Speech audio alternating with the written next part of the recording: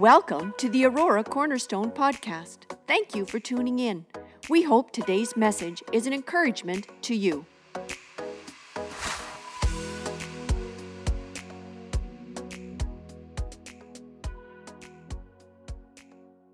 Our series that we're starting in today is going to be a three-part series. It doesn't mean that if you miss a part that you're lost. Not at all. It does mean that we're going to be taking a journey, and this is the first leg of the journey. And anybody remember the last series? What was our text? What book did we just spend the last 6 weeks on? Anybody remember the book? Philippians. And we did a study on the book of Philippians, and it's actually when we were in the book of Philippians that there was a text there I thought we would just sit on for a while. And it's found in Philippians chapter 3. So would you go there? Chapter 3, if you got your devices, your Bibles, please turn to Philippians chapter 3, and we are going to pick it up. And this is going to be this is the tethering post by which we are going to be talking for the next few weeks. Again, I just want to extend, good to see some of you. Some of you have come back off of a time. Every week, virtually, somebody's popping back in. And we just, so wonderful to see that. Philippians chapter 3, verse 13. Can we just read this together? You don't have to stand, remain seated, but can you just lift your voice together with me? One voice, let's read it together. Brothers and sisters, I do not consider myself yet to have taken hold of it, but one thing I do, forgetting what is behind and straining towards what is ahead. I press on toward the goal to win the prize for which God has called me heavenward in Christ Jesus. Father in heaven, we do desire that God, what Paul was talking about, that we can put our name there and say, this is me. Help us to hear what you are saying today, this morning, in Jesus' name. Amen. If you would note that particular text, again, this is again our theme. He says he doesn't yet consider he's taken hold of it. There's an it there. He's like, it's something. Not just life in general. There's something he is still reaching towards. He continues, but one thing. He's pressing ahead for that it. He's pressing onward to a goal, what that it is, for which God has called me. Meaning, you can put your name there. He didn't say where God has called us. He wasn't just saying, he wouldn't be waving his hand saying us.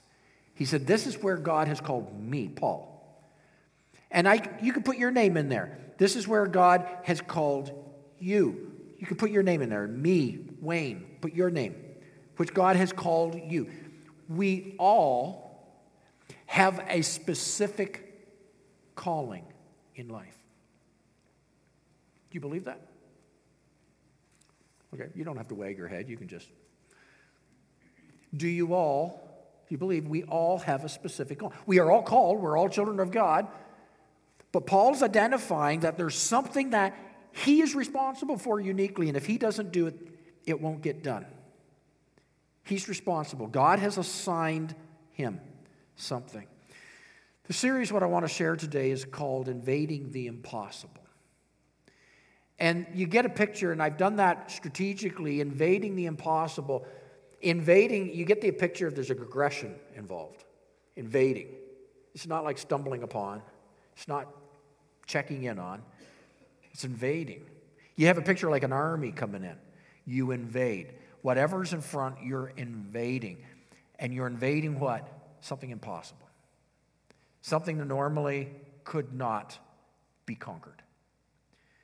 And that is the theme. And today, the particular topic I want to talk about today is hold nothing back. And it's taken around a passage of Scripture. I invite you to go there. We're going to read it in just a minute. Let's go to a second. You can lose Philippians chapter 3. Go with me, please, to 2 Kings. Go to the Old Testament. Take your Bibles. 2 Kings chapter 13. Go ahead and find it because we're going to read that in just a moment. As you are turning to 2 Kings, don't lift your hands. It's a question, but I do want you in your mind. When you were in school, Were you a higher than average student, lower than average student? Again, I don't want you raising your hands for either of them, nor do you point at one another. You know, school is one area. It's regarding academics, and I'm not quite sure that the way we try to mark whether or not a person moves to the next level is the best. I think there's other margins by which we can mark it by. But in school, I would get on report card at times where the teacher would say, send it home to my parents, and of course they had to sign off. The teacher would say, Wayne could have done better. And then it would say that next part, he needs to apply himself. Right? And it was true. At the time, I argued it. But it was true. He needs to apply. Therefore, he should have been here, but he wasn't. And he could have been. The teacher knew it. And deep inside, I knew it. He needed to have applied himself. Average. The picture of average is where you're in the middle. You haven't exceeded, you're somewhere in the middle. I'm not talking academics here. I'm talking about being average in whatever it is, just being in the middle somewhere. And average too often defines us. Too many times. Matter of fact, I don't really believe God made you average when you were born. But I do believe that many of us choose to live a life of average. Can I say that again? I don't believe God's design for you from moment get-go was average. It wasn't his design. Because you just look at the character and person of God, it's not average. There's nothing average about him. And he's created us in his likeness and his. So you weren't made to be average. But too many times we choose. We choose to be average. We choose to live beneath your capability. You choose to live beneath your calling. To be above average actually demands a choice. It requires you to defy the law of average. There's a law of average. It's the law of just getting by. But we actually have a choice to defy that law of average or to not, thus be average. Just average. Part of the problem of living average is how we deal with failure. And sometimes we are average because we don't risk everything, and you may not quite attain, and so you just don't risk so much, you pull back to average. But if you always default to average, then it will separate you from moments of greatness because you're always just average. The series I'm starting today is about God's call on our life, as Paul was talking in Philippians 3. God's call. He calls us to not underestimate how much he actually wants to do in and through you. Don't underestimate. Don't underestimate that what you're doing right now. Here's a big question. Are you honestly completing what God designed you to do? That's the question I'm asking. Am I actually completing this? Am I actually fulfilling what he called me to do? Or have I succumbed to the law of average? Because there's a tendency to take a look at somebody who's another brother or sister in the faith and say, well, what about them? It's called average. Don't compare yourself to that because it will bring your grade down. So the question comes down to, do I understand that God really wants to do something above average in me? In me? The series I'm starting today is about having, first of all, a prayer life that destroys hell. Not a lot of people have prayer lives that destroy hell. You know, I've been in conversation with some folk, and even this past week on a couple of occasions, where we may be reading increasing scriptures. You might be increasing your dose of Christian literature, maybe messages. But how has the prayer, how has it been going into the throne room of God in the place of prayer, you and Him, not thinking about Him, not throwing a prayer before your meal, but really praying that where you are in the place where, in that place with Him, that you are defying being an average person. You are shaking hell to loose some situations that need to be loosed. No, you're not going to go for average. You're going to destroy what hell has brought. It's about having a daily influence in our worlds that establishes the kingdom of God around us in a way that an average person will never do. The series I'm starting today is about holding nothing back. Leave nothing undone that was yours to do. Leave nothing undone. The series we're starting today is to arrive at the final moments of your life. And looking back, you have no regrets. That's why I really believe that no matter where we are in life, young, midlife, older in life, that wherever our life begins to wind down, sometimes it's winding down, sometimes it stops very quickly, but that moment, we can look back and say there's no regrets. Because I defied average. I didn't just coast. It's not about being a hero. It's not about being famous. It's not about everybody knowing you. It is about being everything the Apostle Paul talked about here. He says, there's still something I have to take hold of. There's an it there. There's an it I must have. The one thing that God has called me for. He continues, he says, I press to win that thing in which God has called me. And when he says heavenward, it doesn't mean that one day in the great by and by you'll get it. No, you are heavenward, on your way. That means right now. Because once you die, that part of the game's over. So right now, we're still in the game. Right now, we're still in the place to defy the laws of average when it comes to the faith. He has called us and created us to be more than that. So, there's two stories I want to look at. The first is found, you have it there, 2 Kings chapter 13. We're going to pick it up in verse 14.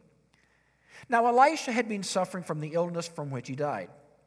Jehoash, king of Israel, went down to see him and wept over him. My father, he cried, the chariots and horsemen of Israel. Elisha said, get a bow and some arrows. And he did so. Verse 16. Take the bow in your hands, he said to the king of Israel. When he had taken it, Elisha put his hands on the king's hands. Verse 17, open the east window, he said, and he opened it. Shoot, Elisha said, and he shot. The Lord's arrow of victory, the arrow of victory over Aram, Elisha declared. You will completely destroy the Arameans at Apec. Verse 18, then he said, take the arrows. And the king took them. Elisha told him, strike the ground. He struck it 3 times and stopped. The man of God was angry with him and said, you should have struck the ground 5 or 6 times. Then you would have defeated Aram and completely destroyed it. But now you will defeat it only 3 times. Verse 20. Elisha died and was buried. Let me talk about this story. I'm going to recap it. In this story, Jehoash is the king of Israel, 2 tribes. There's actually 12, but the top one was Israel, the bottom was Judah. He was the king of Israel. Israel had been at war with a number of other sectors of people. The kingdom here was being threatened. And the king here was facing a battle, a serious battle. And in all the battles he had been facing, he had an advantage. Jehoash had an advantage, and the advantage that he had was a guy by the name of Elisha. He was a prophet, a man of God, who walked with God, knew the mind and will of God. And that was his advantage. It was his winning card in the battles. He found out, though, that Elisha's life, that Elisha was suffering an illness. We're not told what it was. And it would eventually lead to Elisha's death. Jehoash goes and he weeps when he finds out the information. He weeps over Elisha. He's not weeping so much because He really cares for Elisha because he's a wicked king. He's weeping because he's about to lose his best advantage. He's about to lose his best advantage. And so he weeps. His protection's soon going to be lost. Elisha here is God's symbol of strength and power. And so Joash asks for advice. Elisha gives him a series of very interesting instructions. Let's just look at these instructions again. Can we go back to those instructions? Here they are. Elisha, here's the instruction. First one, Elisha says to the king, get a bow and some arrows. The king does. Elisha says, take the bow in your hands. The king does. When the king raises the bow and arrow, Elisha puts his hands on the king's hands. Elisha says, open the east window. The king does. Elisha says, shoot. The king does. As the king shoots the arrow, Elisha gets a prophecy. He declares, he speaks, the Lord's arrow of victory, the arrow of victory over Aram. And he interprets. Probably the king looked at him with confusion. What was it you said again? He interprets, you will completely destroy the Arameans at Aphek. It's good news. Then Elisha tells the king, take the arrows, plural, take the arrows.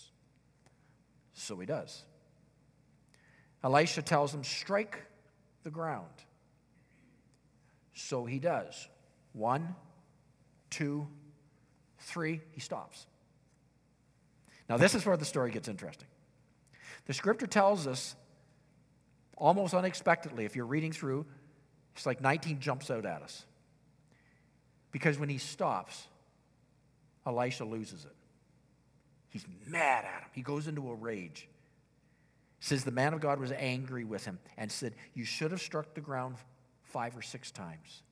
Then you would have defeated Aram and completely destroyed it. But now, you'll defeat it just 3 times. And right after he says this, he dies. He's buried. There's something in the story that is not quickly caught. We can keep reading and you don't hear any more of this. When Elisha talks to him regarding the whole thing taking place here, it wasn't so much that what the king was about to do was going to determine the future. Even though there's truth to that, what happens is Elisha's revealing what's already going on inside the king's heart. So as we begin to look down the story, as we begin to look at this whole thing, whether he struck the ground 3 times or 6 times, the question is that such a big deal? And often questions, and I've struggled with these questions, what's the big deal, 3 or 6? Where in the Bible does 6 show that it's the right number and 3 is not? How could the king's future be so determined by 3 or 6? And if it was such a big deal, here it is. If it was such a big deal, Elisha, why didn't you tell him ahead of time? Have you asked that? Elisha, why didn't you tell him ahead of time? Tell him how many times he was to strike it. Give him some more instructions other than just the instructions, strike the ground. That's all he gave him. Why didn't you tell him more if it would have meant more? Up to this moment, the king was doing really good. Up to the moment, the king had done everything asked of him. But Elisha told him, the last part of the instructions, strike the ground with the arrows. Now, in the first service, I had somebody come up to me, and they were fairly proficient in archery. And they said that frequently the quiver would be 30 arrows in a king's quiver. And when the king would go to battle in the chariot, there would often be 2 quivers the king had access. He would have access up to 60 arrows to be shot. So when spoken, take the arrows, it was like a bundle. Take the arrows and strike the ground. And here, Elisha tells him to strike the ground with the arrows, but here, very strategically, the prophet left the instruction open-ended. Didn't give any more instructions. And then after the king did what he did, the prophet was angry. Got mad at him. Clearly, there's so much more happening here than meets the eye of the readers 2,000 or 3,000 years later. This is no small oops mistake. This is not a oops in the story. The king began with the promise for victory. But by the time this little story is done, he's a recipient of average. He could have had it all, but he ended with much, much less in the story. And it centers around one decision. It wasn't because of what he did he got average. It's because what he did proved he was a man of average. What he did evidenced what was already going on inside the king. He struck the ground 3 times and stopped. Put another way, he's a king who quits. The text doesn't tell us why he quit. I can assume. You can assume. I come up with 3. Maybe he quit because he was tired. He was tired after the 3rd one. Maybe he quit after 3 because it looks stupid. I mean, that's not what you do with arrows. It looks stupid striking the ground with the arrows. Maybe he quit because he thought it was beneath him. I mean, here's the king standing with the prophet, striking the ground with a bunch of arrows. It beneath him. I don't know. We're not told. I don't think we're told because really we're to put us in there. What causes you and I to quit? What causes us to quit? What causes you and I to settle for less? What causes us to be just average?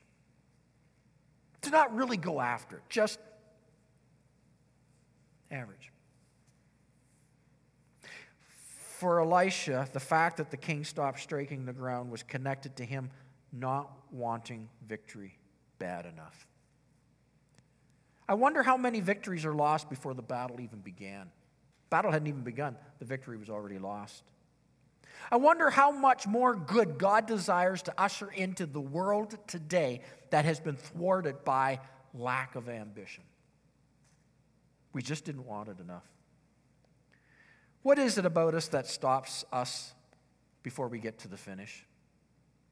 What mistakes, quitting for failure, that settles for the less? I mean, I see this in me. I'm not preaching to you, I'm preaching to me. I see this as a part of me. When I've prayed too little. Why did I quit when I quit? When I expected too little. I had a belief, I saw a dream, I saw something, but I quit. What caused me to quit there? Did God ask me to quit? Or did I just quit? And I've done too little. Not enough was done. Have you experienced that? I think many of us hear God saying, take your arrows and shoot. But much like the king, we never did get the command, stop striking. We heard the shoot, but we never got the command to stop striking the ground. We stopped before we're finished. We stopped before God was finished. You know, arrows are not meant for decor. When an arrow is made for battle, an arrow is meant for one thing. It's meant for battle. It's not made to look good. It's not made to put on your mantle. It's not made to put on your wall and go, whoa, look at the arrow. It's not made to go around and show all the people how great your arrows look. There's one purpose an arrow is made. The purpose is battle. And if the arrow is not used in battle, if that is not expended in battle, the arrow never met its destiny. Its destiny was for battle. The question I think I must answer myself this morning is, am I the kind of person who strikes 3 times and stops? Or am I the kind of person, when commanded to strike my arrows, I keep striking, I keep striking, I keep striking until they begin to break off, and I keep striking, and then they break, and they go into splinters, and I keep striking until I have nothing but a toothpick left. And then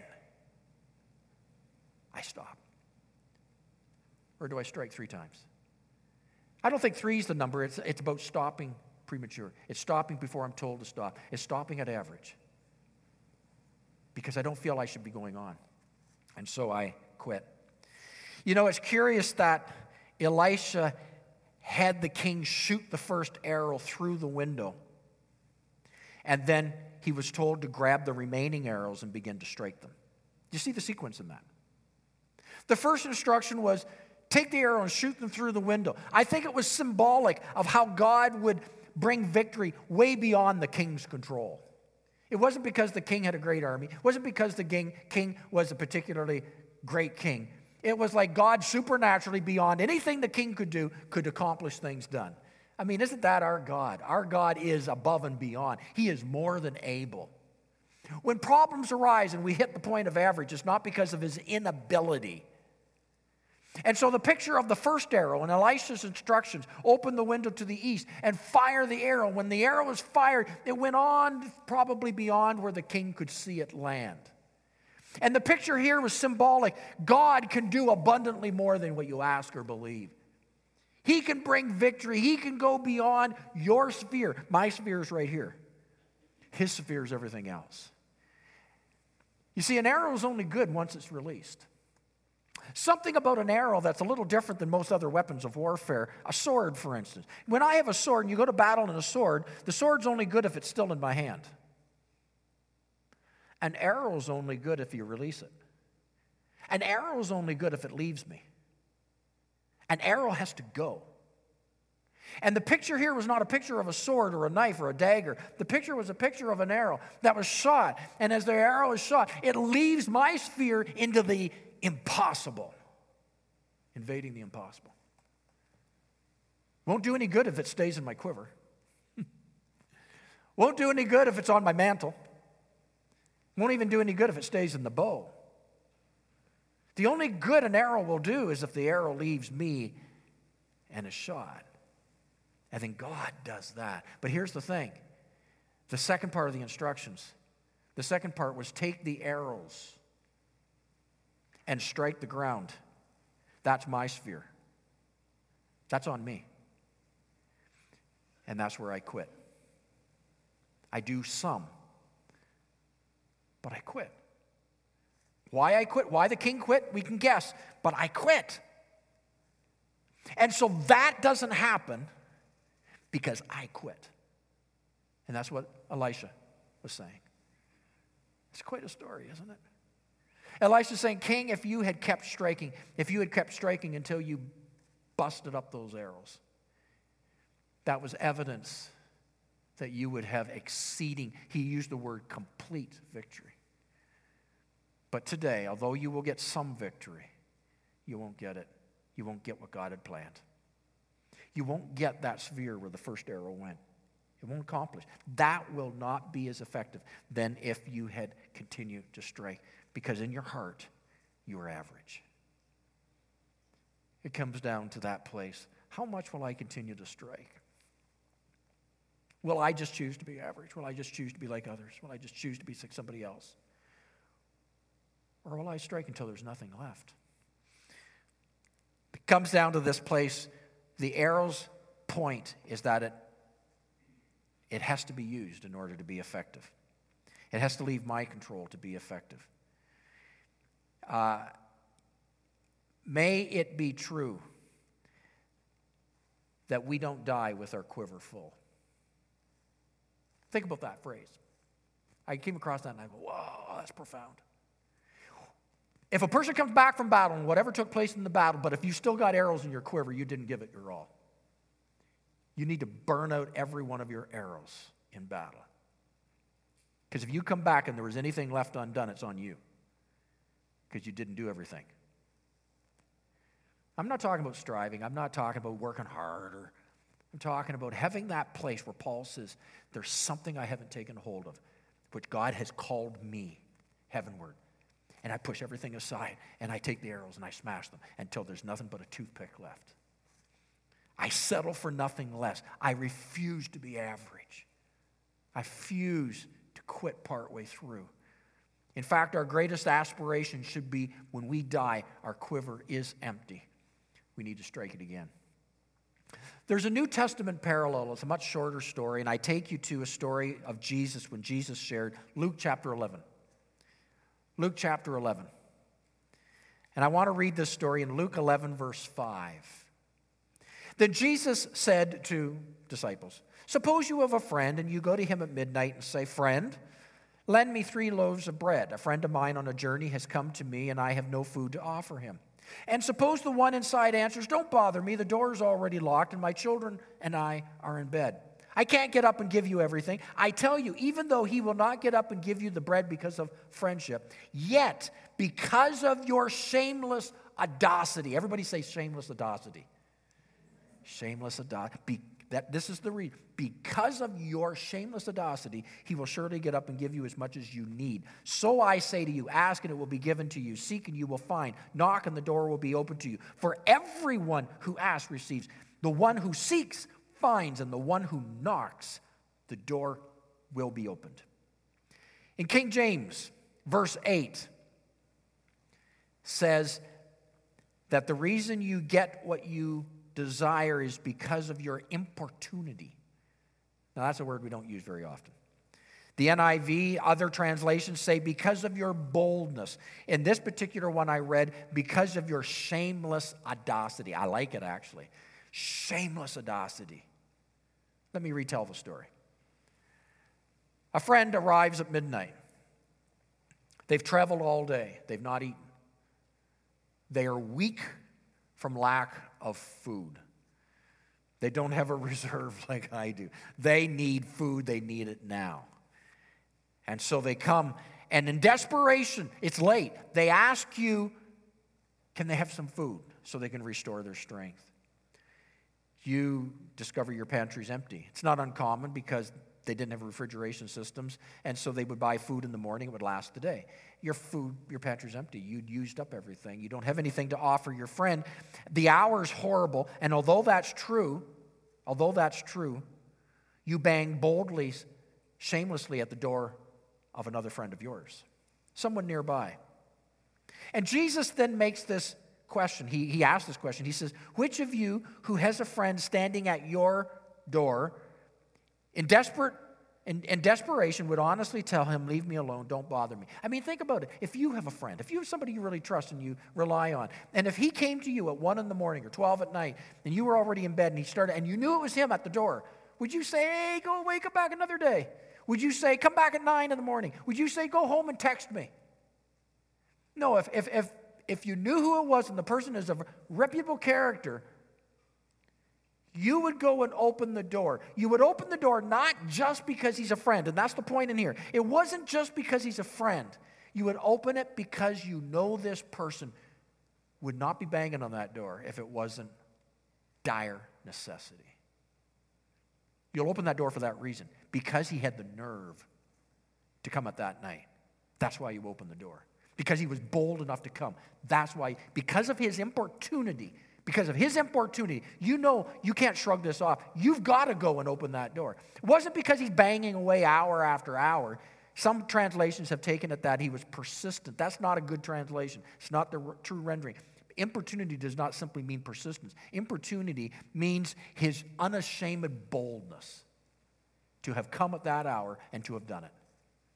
And for that reason, because of his posture, his troublesome urgency, Jesus says, for that reason, he receives. And then Jesus goes into the prayer and says, that's how you'll receive. Wow. That's how I'll get it too. Not simply because I'm a friend of Jesus. It's because you come to the place where you strike and you strike and you strike until there's nothing left. It's because you hold nothing back, because you refuse the law of average. You have the nerve. It's kind of like a mother who sees her young child drowning. Do you think the mother's going to worry about her modesty at that moment? Do you think she's worried about being reserved? Or is she going to scream like a maniac in order to save her child? And it's the same picture as Paul talks about in Philippians. I must do it, he says. Not in the law of average. Not how much I can hold back and leave a little bit for another life. I'm going to burn it off in this life. When I get to the end, there's not going to be an arrow left in my quiver. There's not going to be anything left. I will have burned it all for the King.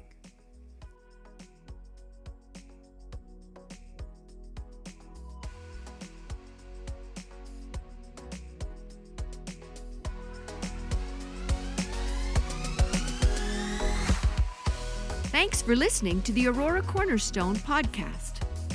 Remember to subscribe. For more information about our church and our ministries, visit auroracornerstone.ca.